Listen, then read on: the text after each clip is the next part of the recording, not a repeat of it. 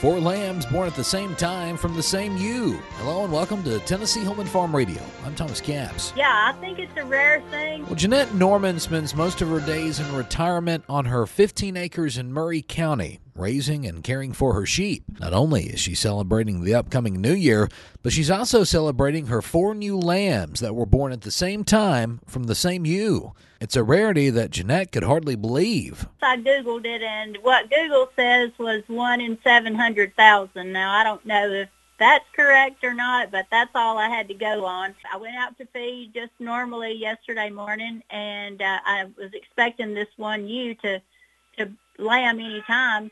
And so I see 2 babies come out of the little shed that she had them in, and then everybody's at the feed trough eating, and so then I see 2 more, and I thought, well, I wasn't expecting, another one. I had 7 ewes out of this Royal White herd, and so I looked around to see if I could tell who the other 2 belonged to, and those 2 came to her also. Jeanette had another lamb that was born before the 4 on Christmas night.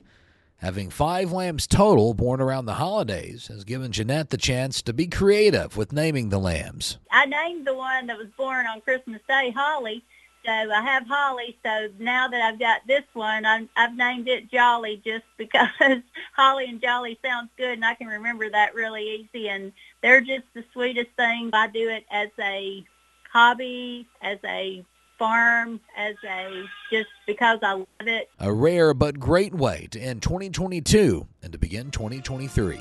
For Tennessee Home and Farm Radio, I'm Thomas Capps, and from all of us here at Tennessee Home and Farm Radio, we wish you and your family a very happy new year.